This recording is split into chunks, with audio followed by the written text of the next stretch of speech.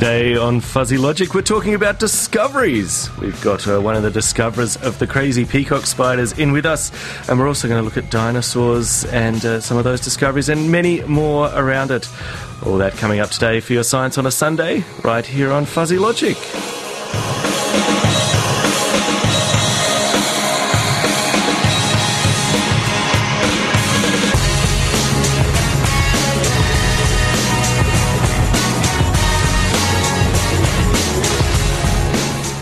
Good morning, Canberra, and welcome to Fuzzy Logic, your science on a Sunday. So great to have you here with us. Thanks very much to Irish Voice for the last hour, but now we're moving over from the Celtic world into the world of science, and very exciting it is. My name is Broderick, and it's a pleasure to have you with us on this beautiful Sunday. 20 degrees outside, it's just looking lovely. And speaking of looking lovely, I have two lovely people here in the studio with me. Big good morning to Ian. Hello, Rod. Thank you. Good to have you back on Fuzzy once again. You're getting on more and more. I'm almost taking over now. You are? How have you been finding it? Maybe we should swap seats. Yeah. Have you been finding it on Fuzzy? You're enjoying yourself? Yeah, good. Yeah, I'm sure I've got fans out there. A cult following now, I've heard. Yeah. Oh, definitely. And making a Fuzzy debut, joining us in the studio is Eddie Alois King. Good morning, Eddie. Hey, Brod. How you doing? Good. Fantastic to have you in here. And we've brought you in for a very special reason, not only because you have a magnificent voice and you're going to grace our airwaves with it today, but because you've discovered a crazy little spider. Yeah, two of them. Two new species of spider. Yeah. That's what we want to talk about today. Today we're going to be all about discovery as much as we can and discovering new things, which is, look, in essence what science is about, isn't it? But I think one of the most interesting worlds to discover things in is the animal and insect kingdoms, or the animal kingdom, which the insects fall into as part. So you can tell I'm not a biologist. This is where my science comes down. I did first year biology at university and then ignored it after that. But there's the animal kingdom, of which the insects fall into that. That's it. And we're going to talk about some insects today because... yeah, you discovered these crazy spiders. Look, let's start at the beginning. You did this as part of your university work. Yeah, well, it wasn't... I was a PhD student at the time, but I wasn't actually studying anything to do with spiders. I was doing experiments with mice in evolutionary biology. But I had a mate who started visiting our lab from the United States. Her name's Maddie Girard, and she came over to work on these peacock spiders. And so I became her right-hand man, her field assistant, and we headed off in the car a number of times to go kind of out on these spider collecting road trips. And we were lucky enough to stumble across this great little national park in Nowheresville in southern Queensland called Wandle Ranges National Park, where it's kind of like jumping spider mecca. We found these two new species within 20 minutes of getting out of the car, and it was amazing. It's that easy to discover new spiders? Well, yeah, look, if you know what you're looking for, we also kind of spend a week driving all over the country, finding very little before that. So, easy's relative. But yeah, once you've seen these little guys, it's pretty easy to tell that you've got something new on your hands and that it's something that no one has seen before, because there are so few of them around and they're so distinctive looking. You obviously don't have a fear of spiders then, if you're willing to go out there and look for spiders. No, I don't, but also these little spiders, I don't know if you guys listening in have seen peacock spiders before. It's worth Googling them.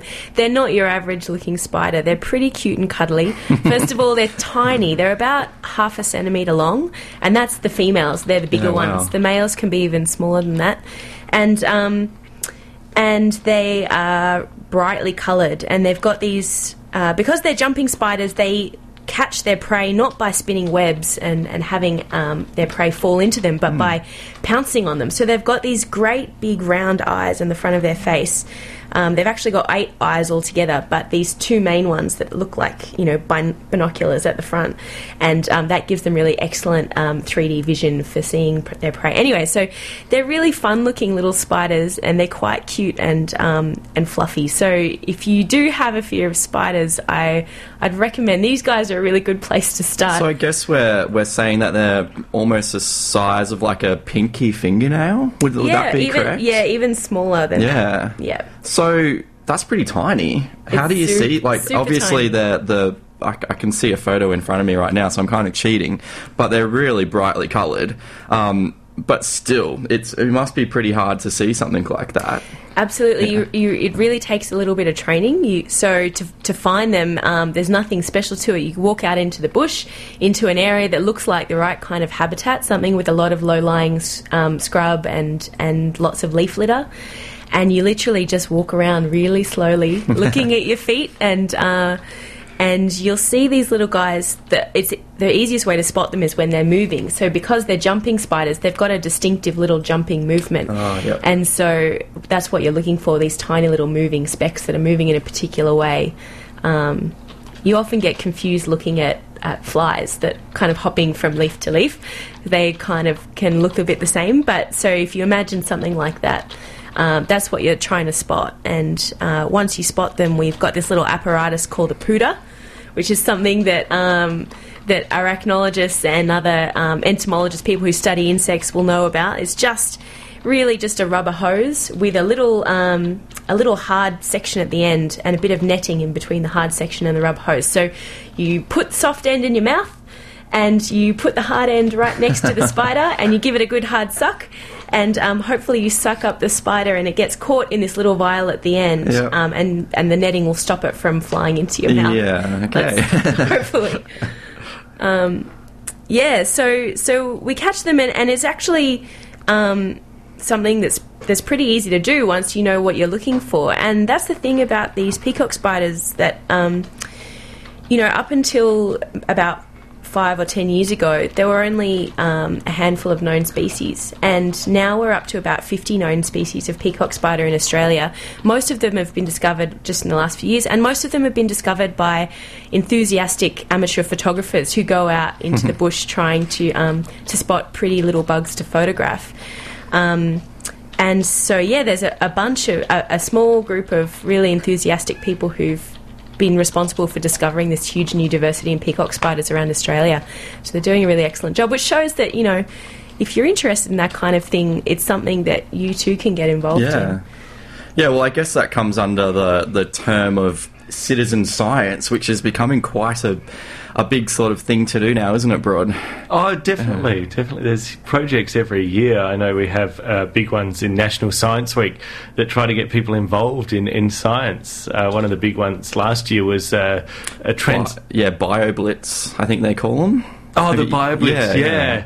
They did one at Black Mountain, I think. They did a BioBlitz of Black Mountain, and it's essentially what it is you go around and you try and identify all the plants, all the animals that you can see. I even heard that because one of my friends is a conservation ACT government worker here, and she even set up nets to try and catch bats and those sorts of things to try and see what they can find. So I guess this sort of stuff is getting really, really popular now. And Absolutely. Can you name a species of peacock spider after yourself? Maddie and I, when we found these new species, there's 2 of them, we made up nicknames for them, and straight away, because we needed something to call them between ourselves. And we lovingly called one of them Sparkle Muffin. It's we knew that it was probably unrealistic to have the actual scientific species name as Muratus sparkle muffin, but so when we handed over these specimens to be formally described and put into writing, we kind of sent a few suggestions of some names that we liked based on our sparkle muffin nickname, and they didn't make it through. One of the sparkle muffin is actually officially called Muratus jactatus now. What does jactatus mean? I think it's about jump. I'll have to double check that and get back to you. We can double check that in a song. So but sparkle muffin was mentioned as this species nickname when it kind of hit the internet. So now if you Google sparkle muffin, you will find this guy. Probably suggest putting on a safe search first before googling sparkle muffin, just in case. So, he wasn't officially named sparkle muffin. The other species, we've nicknamed it Skeletorus because this funny little spider looks like he's wearing like a Halloween skeleton costume on the outside of his exoskeleton. He's got these beautiful painted white lines down his legs, and this one, that's kind of a more appropriate name. So this Skeletorus did ended up being called Muratus skeletus. That's its official name. And he's quite cool looking too. And he's unusual for a peacock spider because he's not brightly coloured like a lot of the others. He's mostly black and white with this great little purpley blue pattern down the centre of his abdomen. Yeah, very interesting. So I've been looking at these spiders. They are super colourful and super patterned. I mean, the black and white pattern of Skeletorus kind of makes a bit more sense to potentially be camouflaging. Why have these other peacock spiders got these amazing bright colours on them? I mean, that doesn't help you hide in a green forest. No, it's not about hiding. It's all about the ladies. This one, of course. So it's only the males that are brightly coloured. All the females are actually really kind of dull grey brown colours and much more camouflaged in their environment. The males are really brightly coloured because these species are so visual. They've got these huge eyes on the front of their head for hunting that they've evolved to use these amazing displays to attract females. So the males are brightly coloured, mostly on the back of their abdomen. And when they see a lady that they like, what they'll do is they'll kind of lift up their abdomen and expand these flaps on the side of the abdomen to create this big, colourful fan. And then they wave the fan around and also wave their third legs around, which are the longest pair of legs on these guys. And they do these great ritualised courtship dances to attract the lady spiders. And they kind of hypnotise them. So, because actually the ladies, like most spiders, the females are bigger than the males, which means that if the female you're interested in is hungry, you could become lunch. So the males kind of dance for them and the female sits very still, and the males will actually keep their distance until they feel like they can get close enough. And even then, it's a bit of a gamble as to whether the female turns around and pounces on them or lets them mate with her. So the whole thing is they've got to get that dance just right, because otherwise they could be looking like a really fancy dancing lunch rather than an attractive male. It's a pretty high-tech dance. I've got your Facebook page up here for the peacock spider, which I've shared on the Fuzzy Logic page. So if you haven't liked us on Facebook, then type in Fuzzy Logic, like the one with the autumn leaf, and you can see this peacock spider here. And there's this dance here, and it's just like they're waving to say hi, moving backwards and forwards. They're going, hey, look at me, hello, look at me. As this colourful little fan just moves backwards and forwards. It's the most amazing little dance by this little creature. That's right, and just like the pattern on the abdomen, that colourful pattern is really specific to each species, and that's the easiest way to tell the species apart at a glance. Yeah. Also, that dance is specific to each species as well, and so each of the males of a particular species will have their own very particular dance, and that's what my friend Maddie was studying in her PhD. She was kind of cataloguing the dances of these spiders and having a look. The other thing that they do, apart from dancing, is they make these vibrations against the ground or whatever leaf or stick they're on, and those vibrations, it's kind of like this really low drum and bass type beat, and those help to attract the female as well. So that's another element in their whole courtship display.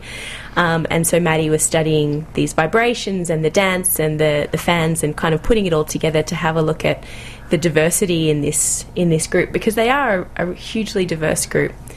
And I think these differences in the courtship displays between males have probably helped to push the diversity to create all of these new species over time. So that's why there are kind of so many different kinds of peacock spider that with really different different characteristics is because it's probably all being driven by sexual selection. Yeah. Yeah. That's really interesting. And I'm assuming that these spiders must be able to see colour as well because of the brightness of these different colours on the creatures. Is that right? I think so. I think so. I'm not 100% sure about how their vision works. I know that they've got a really kind of sophisticated setup with their 4 pairs of eyes on different parts of their head. But and I also know that all of the Muratus spiders have this kind of green film over the front of their eyes, which makes them kind of reflective green, which has something to do with has some kind of practical implications on their vision, but I'm not quite sure what that is. You guys might need to do some more research at home. Yeah, that's right. Yeah, that's really interesting. I was just watching. I'm completely taken in. The peacock spiders have hypnotised me with their courtship displays at the moment. I've been watching them, and they're crazy. And there's this great one here where it appears that a male is seducing his female and just very slowly approaching her as he's waggling and waggling and waggling, and then just about to get on top of her, and then suddenly the female moves and the male runs away again. That's it. It's a very delicate balance. Yeah. It's a very delicate procedure. And, that male's got to be 100% sure that the female's really, really willing to mate, otherwise he's in big trouble. Very interesting. All right, well, we're going to have to come back and talk to some more about these spiders in just a moment, but I think it's time to have a little break and head to a song. Before we throw to a song, today is the 12th of April, and on this day in 1888, a French newspaper mistakenly published an obituary for a famous scientist, and in the obituary they called this scientist a merchant of death. Now, who are we talking about? Well, have a think, and we'll tell you the answer to that one, who was mistakenly called a merchant of death in his own obituary back in 1888. We'll tell you that after this song, but here's Fun Machine with not a peacock spider in the jungle, but Nintendo in the jungle.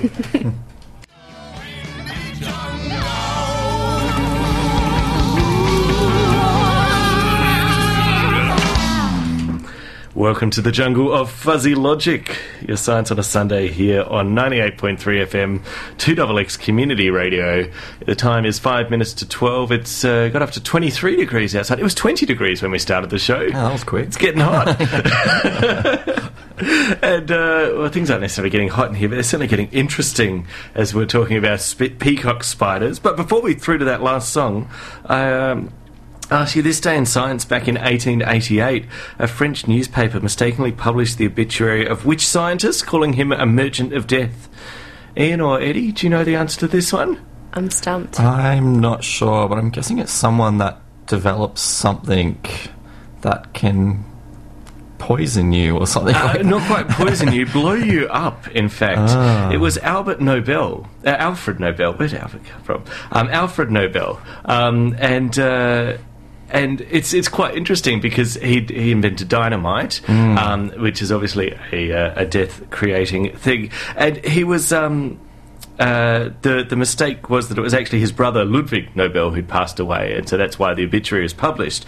But upon reading this and finding that he was going to go down in history as a merchant of death, he then decided to set up the Nobel Prizes, so he'd be remembered for something slightly better than dynamite. Wow. Yeah, so I think that's a really interesting thing about Nobel, that he kind of went, well, I want to be remembered for more than just dynamite, and now we have the Nobel Prizes.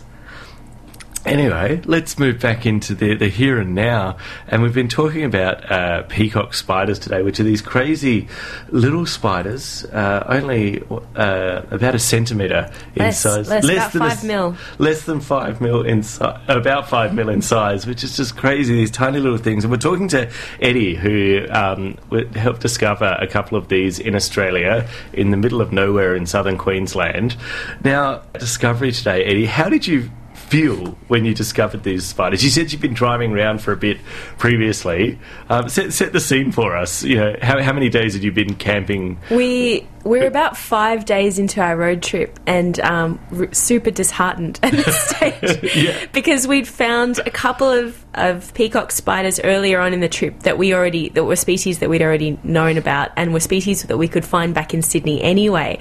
So we kind of thought, we've come all this way, we've driven all the way up into Queensland for nothing. We haven't found anything new. There were a few species that we knew occurred in Queensland that we were trying to find. We weren't on the lookout for new species in particular. We were trying to find some guys that we knew should be there and we couldn't spot. And it had been a really long day. We'd been lost in the bush. We'd almost run out of petrol. We were in the middle of nowhere, and at about 4 o'clock in the afternoon, we drove past the entrance to Wandle Ranges National Park, and just thought, it's been so awful. Should we stop in? Should we not? I'm kind of keen to just get to a hotel and have a lie down. We decided to head into this national park and park the car at the border and just walked in. And within about 15 metres of the entrance to the park, we're right next to the car essentially, we spotted our first spider. And we thought that we were really excited because we thought this was one of the Queensland species that was known but that we hadn't been able to find so far. But once we caught him, we pooted him up and had him in a little vial and had a close look, and it took only moments to realise that this was a different pattern we were seeing on his abdomen to the one that we were looking for. So we knew within 20 minutes of getting out of the car that we'd found a new species. So we went around looking for more, trying to find more to bring back into the lab so that Maddie could get these guys to display and kind of video their dances. And we were finding the first species we found was sparkle muffin.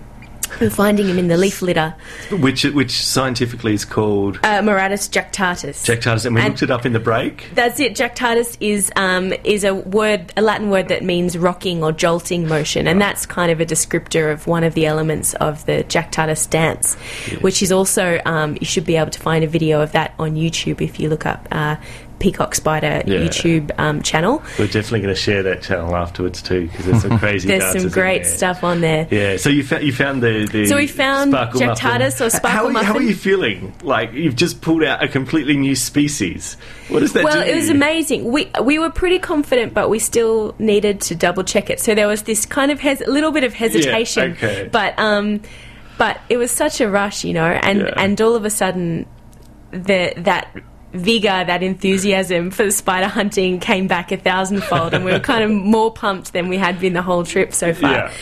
And half an hour later, we were looking around, and I spotted something moving in these little tufts of grass right next to the leaf litter. You don't usually find peacock spiders in grasses, but I looked down and saw this little black and white stripy guy, which ended up being Skeletorus. And caught him. Now, at first we weren't sure whether he was even a peacock spider. We thought he might have been some other kind of jumping spider that didn't fit into the family that we were trying to look at, because he didn't have those bright colours. And that's usually the characteristic of a peacock spider. But it turned out when they brought him back to the lab and had a close look, he does have the fan that comes out. He definitely does belong within this group. It's just that he's really, really unusual in being the only peacock spider that's kind of mostly black and white. So it was an amazing, and that kind of really left us on a high for the rest of the trip, and we were having a great time.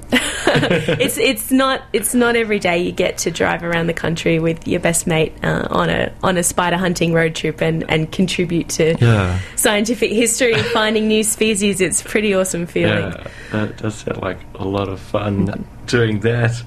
And I suppose since then you've been saying that there have been a whole heap more species found by different amateur entomologists. Yeah, absolutely. There are others that have been found all over the place. Some by others by Maddie and other colleagues that she's worked with. Jürgen Otto is the man who's any of the photos that you see of these guys online are usually Jürgen's photos. He's also written a lot of the scientific descriptions of these species, so he's making an amazing contribution to this area at the moment. There's also in a Canberra local who's discovered a few new species in recent years. Stuart, if you're listening, hello.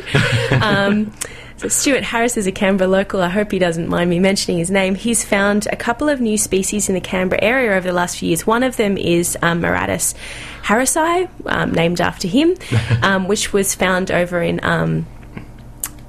what was it called? The national park? Namadgi National Park, that's right. And another one, Maratus calcitrans, which you can find on Black Mountain. So if you're particularly keen and you want to try your luck at looking for peacock spiders, you should be able to find Maratus calcitrans if you go for a walk and look very, very carefully on Black Mountain. Usually between the months of kind of November and February, September and February, your best bet to spot these guys. So when it's getting into spring and a bit warmer. Yeah, right. And what's your best tips for finding these? Because as we've been saying, they're 5 mils. That's not very big to be spotting them. It's really not. Look, the best tip is to have a look for other jumping spiders, maybe in your backyard or around the house. You see these little guys. They've got the characteristic eyes on the front of their head and on the front of their face, which is quite flat, and they jump in this very particular motion. If you see a spider and it's jumping, it's probably a jumping spider and not some other kind of spider. So once you've got your eye in for how jumping spiders move in general, then that's when it's a really good time to go out into the bush and start looking for peacock spiders, because if you've got that movement in your memory, it's much, much easier to spot them amongst all the other creepy crawlies out there in the bush. And so jumping spiders in general are reasonably common in the backyard? Yeah, they're actually they're really common. You'll see them around the house once you start looking for them, or in your garden. Yeah. They all look quite similar. They've got the same kind of face, so you should be able to tell that it's them. And they're actually the most common kind of the largest family of spider. About 13% of all spider species in the world are jumping spiders. They're called salticids, the family. Yeah. And so they're really, really widespread and really diverse, and they do some really cool things. And basically all of them are the cute kind of spider. If you're put off by really scary looking spiders with long legs and kind of shiny black hairy bodies, you'll probably like jumping spiders more than your standard house spider. They definitely are super cute things, and in fact, they're so cute they've caused a bit of an internet sensation. That's right, they're taken off. It's unbelievable. I mean, look, when you do see something completely out of the ordinary, spider that is super cool, it's going to catch your eye. What sort of things have you seen people posting about peacock spiders? Well, I was blown away. It was about 2 or 3 years ago that we first discovered, that Maddie and I discovered these two new species. But just in the last 6 weeks or so, they've kind of gone viral on the internet. Sparkle Muffin and Scalatoris in particular. I think there was a media release put out which helped to move that along a little bit. But they've been picked up by all sorts of different websites, news websites, and by National Geographic, and so they've been passed around the internet a bit, and that means that we're starting to see a few really weird things coming out. Someone has got a huge tattoo of Sparkle Muffin on their thigh, and shared that with Jürgen Otto, who I mentioned earlier, and so he's put that up online. So you should be able to see that one. There's also. Sorry, it's fantastic. I've just found that photo of the tattoo. They've done a good job at getting a lot of the features anatomically correct. They've got the spinnerets up on display on the end of the abdomen. Those are the silk spinning appendages that Sparkle Muffin waves around during his courtship dance. And some amazing colours on that abdomen there. That's right, they've got the colours just right. It's almost like those old school mum tattoos with the written on a piece of ribbon, except it says Sparkle Muffin instead, with this spider sitting on its web. Yeah, so it's pretty fantastic. And so apart from tattoo, what else? There's been a bikini made using where the print of the fabric is the the design, the pattern from the back of a peacock spider abdomen. Not sparkle muffin, that one. It's a different species of peacock spider, but they've used that beautiful colouring as the basis of this fabric for bikinis. So, look, if you love these spiders, after seeing some pictures and you want to wear them around this summer, you can you can get on board. It is. It makes a really nice bikini pattern there. I don't quite know. I mean, unfortunately, I'm just disappointed it doesn't stick up and waggle like the sparkle muffin does. Yeah, you might need to make a little homemade attachment to get the fan to stick up. Yeah. But it's amazing that people have really taken to these spiders, and it shows just how charismatic they are. They're really gorgeous little creatures, but it's great that these guys are getting so much attention, but it just goes to show that if you start paying enough attention to a bunch of any kind of smaller animals out there in the world, chances are you can be involved in this discovery process and be involved in finding new species or helping to get on board in helping scientists to collect data about where these guys are found and their numbers and that kind of stuff. So, peacock spiders are getting a lot of attention because they're so cute at the moment, but there's a whole lot of less cuddly, less cute critters out there that aren't getting the same attention, and there's probably a whole bunch of them that are kind of grey and nondescript looking that aren't discovered, aren't catalogued, aren't known to science. Yeah. That kind of brings up a good point that I remembered when I worked at CSIRO, because I was there at the time. It made a lot of media attention when they named a horsefly after Beyonce. Do you guys remember that? So it was also a North Queensland local, and the reason they named it after Beyonce was because it had a glamorous golden lower abdomen, and I'll show you guys the picture because I can, but as you can see, it's nice got golden bum. A beautiful golden bum. And there was a time there where Beyonce famously wore a gold dress, I believe, and so that's where they got the Beyonce link from. So its species name is Scaptia beyonceae. And obviously Cyro knew that was going to grab some attention, and just doing a quick search of the Beyonce fly on my iPhone, and it got a lot of hits. So obviously it's now well known, and I believe Beyonce declined to comment on it when she was told that a fly was named after her. So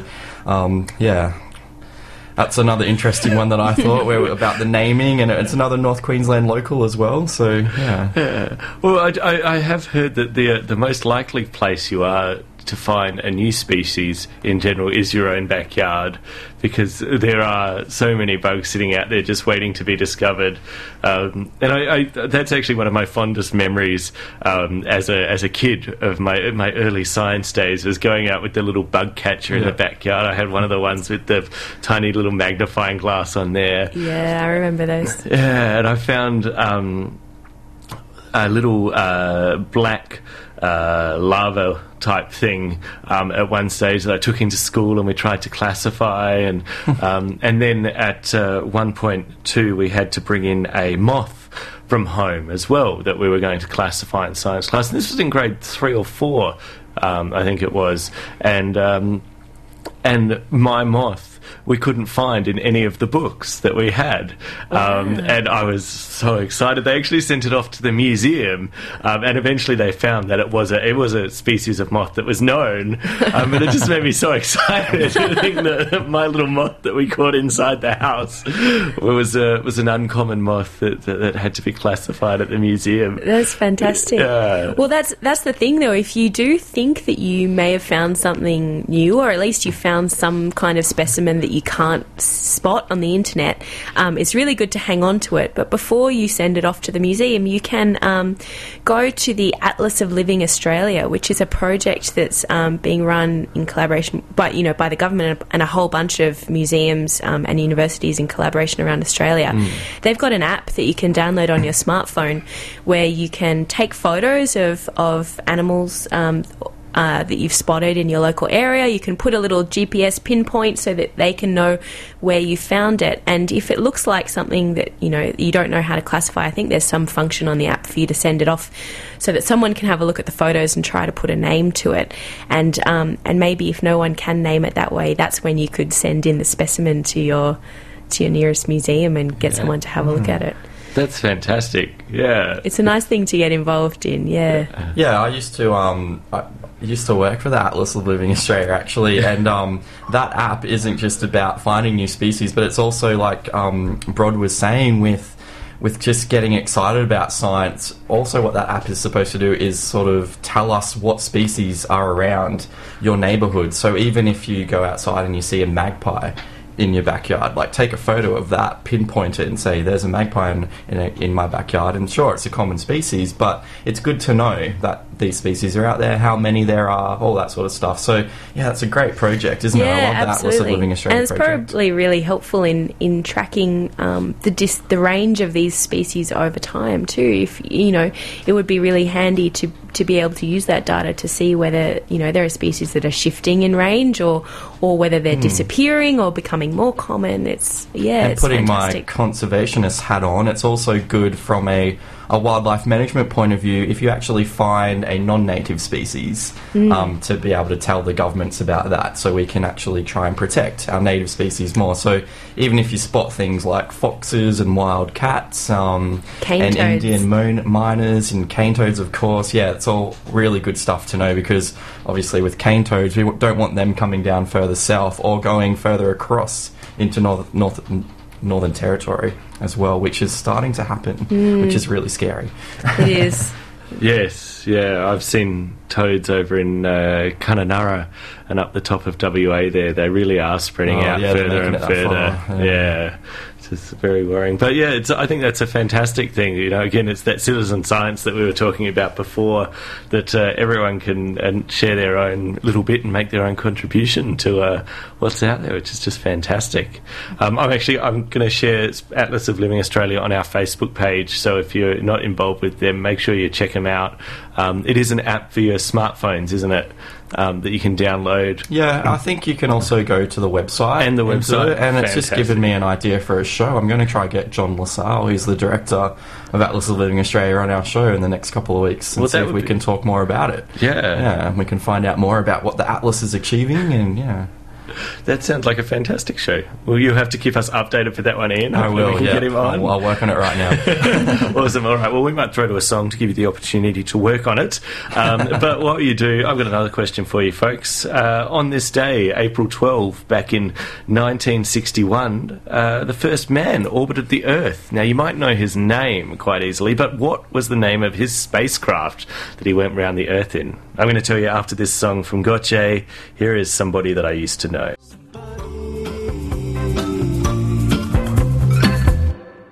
You're listening to Fuzzy Logic right here on 2XX Community Radio. It's 19 past 12. Broderick in the studio with Ian and Eddie, and today we've been talking about the peacock spider and the amazing discovery of it, which I think is pretty amazing. Oh, but before I do that, I asked you a question before we went to that song, didn't I? On this day in 1961, the first man orbited the Earth. What was his name, and what was the name of his spacecraft? Now, I'm assuming you guys can probably tell me his name. I cannot. You cannot? No. Is it the Russian cosmonaut? You're talking to biologists over here. Oh, okay. Okay, well, on this day in 1961, Russian cosmonaut Yuri Gagarin, as I stumble across his name, Yuri Gagarin, I've got it wrong again, Yuri Gagarin, there we go, became the first man to orbit the Earth, and he did so in his spacecraft Vostok 1. That was the name of that one. And it had radio, television, and life support equipment to relay information on his condition back to Earth. It was actually an automated flight, so Gagarin's controls were locked to prevent him from taking the control of the ship. Although a key in a sealed envelope was provided in case of emergency. Wow, that's scary. Because that's what you want to do when things are going wrong. You want to find the envelope and open that to take control. After re-entry, Gagarin ejected and made a planned descent with his own parachute. However, for many years, the Soviet Union denied this because the flight would not have been recognised for various FAI world records unless the pilot had accompanied his craft to landing. How interesting. Oh. There you go. So, various FAI world records weren't necessarily there, but he definitely was the first man to orbit the Earth back in 1961, and it was just 8 years after that we were landing on the moon in 1969, so crazy stuff there.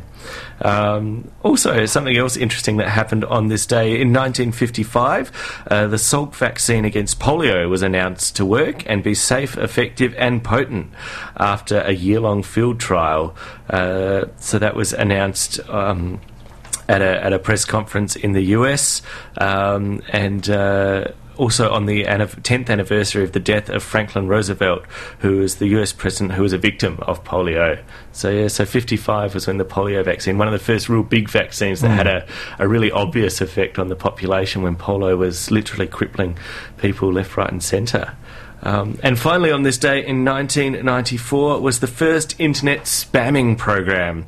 It was actually used by an attorney in Arizona who developed a program using a simple Perl script that flooded message boards, which was basically what the internet was in 1994. Flooded message board readers with a notice for the green card lottery, trying to solicit business for his own law firm there. Interestingly, what do you think the reaction was from the online community? They probably would have fell for it, right? I guess. Oh, yeah. no, they just got angry at him. Oh, They were critical, just like we are of spam now. They were critical. Thousands of recipients complained, but it did start the burgeoning business of unsolicited mass internet advertising known as spam.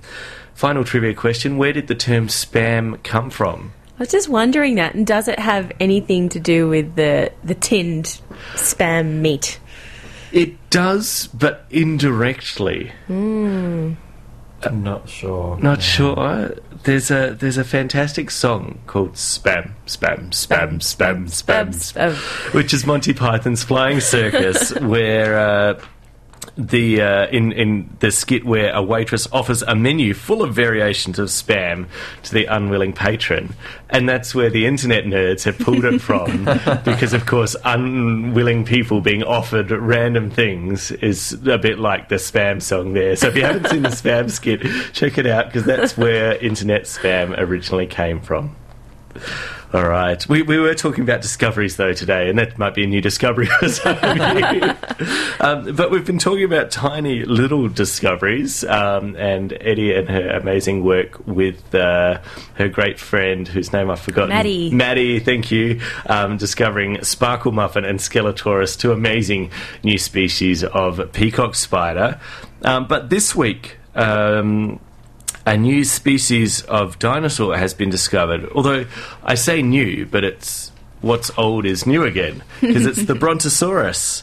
The Brontosaurus, initially when it was discovered, was discovered as a long-necked dinosaur in 1870, described by US paleontologist Charles Marsh, and it was discovered with another large, long-necked dinosaur, and when it was first reconstructed, the skeleton was reconstructed wrongly, using the head of another long-necked dinosaur, the Camarasaurus.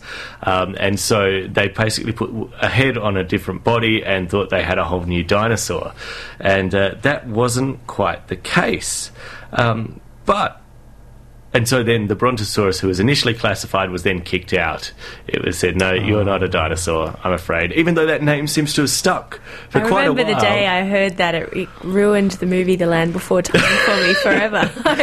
I thought I'd love Brontosauruses, and I was so disappointed. It was like when they decided that Pluto wasn't a real planet. The funny thing is you say that, because the Land Before Time came out, which was when you were a kid, which was well after the early 1900s, I believe, Eddie. Yes. Yeah. But it was actually in 1903 that the decision was made to kick Brontosaurus out and say that it wasn't a real dinosaur. For real? Yet somehow it just got stuck in the public's imagination. And it wasn't until the 1970s they found that the Apatosaurus was not closely related to the Camarasaurus, which was the head, and it was actually related to the Diplodocus in there, and it all got quite complicated. But just recently, they've done a survey, and paleontologists from the UK and Portugal have conducted a comprehensive survey of about 81 specimens of the Diplodocidae superfamily of large long-necked dinosaurs, which includes the Diplodocus, the Apatosaurus, and now, once again, the Brontosaurus. Yay. It's back. It's back. It was published, and they've found that it is...